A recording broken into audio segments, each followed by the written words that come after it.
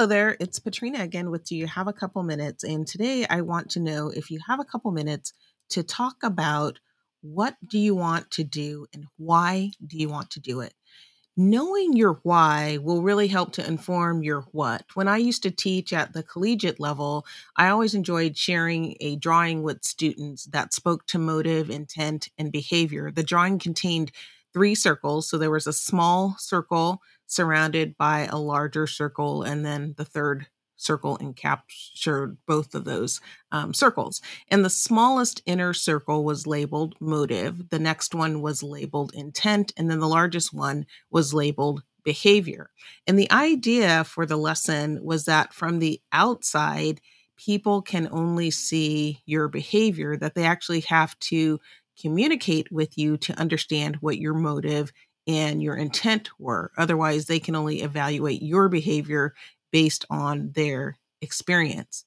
So today, I really want to focus in on those inner circles of motive and intent relative to the question of knowing why we want to do something and the action that we will take to do it. With so many years in human resources, over 30 now, I've seen my share of situations where a group decides that they want to do something. They have a really high degree of support. And unfortunately, that is not matched with the same level of commitment to their why.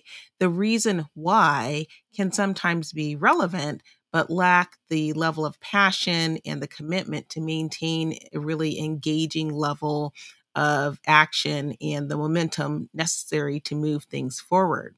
So when we are committed to our why, it puts us in a better position to conceive and evaluate the next steps and really be committed to the what that must take action.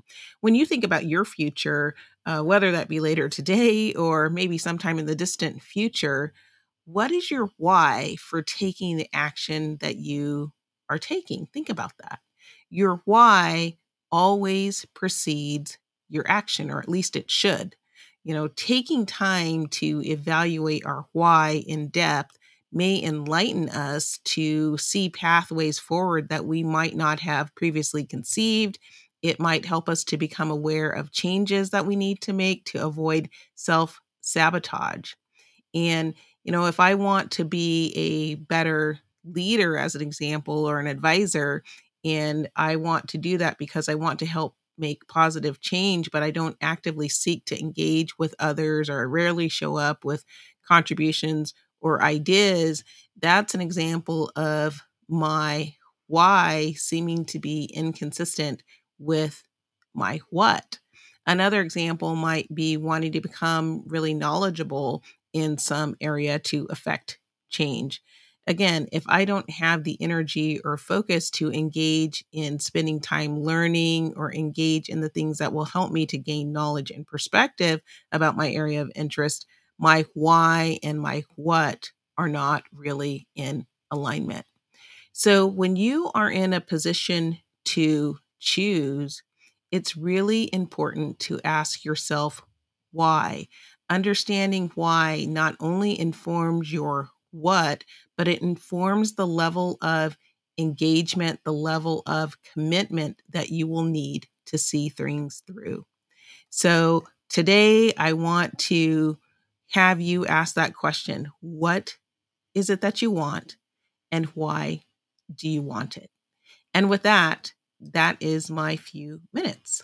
I hope that you have found this has been a topic that's been inspiring, something to help you think, learn, grow, and ultimately lead a more fulfilling life. And if you're enjoying these topics, I hope that you will share them with others so that they can come along our learning journey as well. As always, thank you so much for joining. And until next time, bye-bye.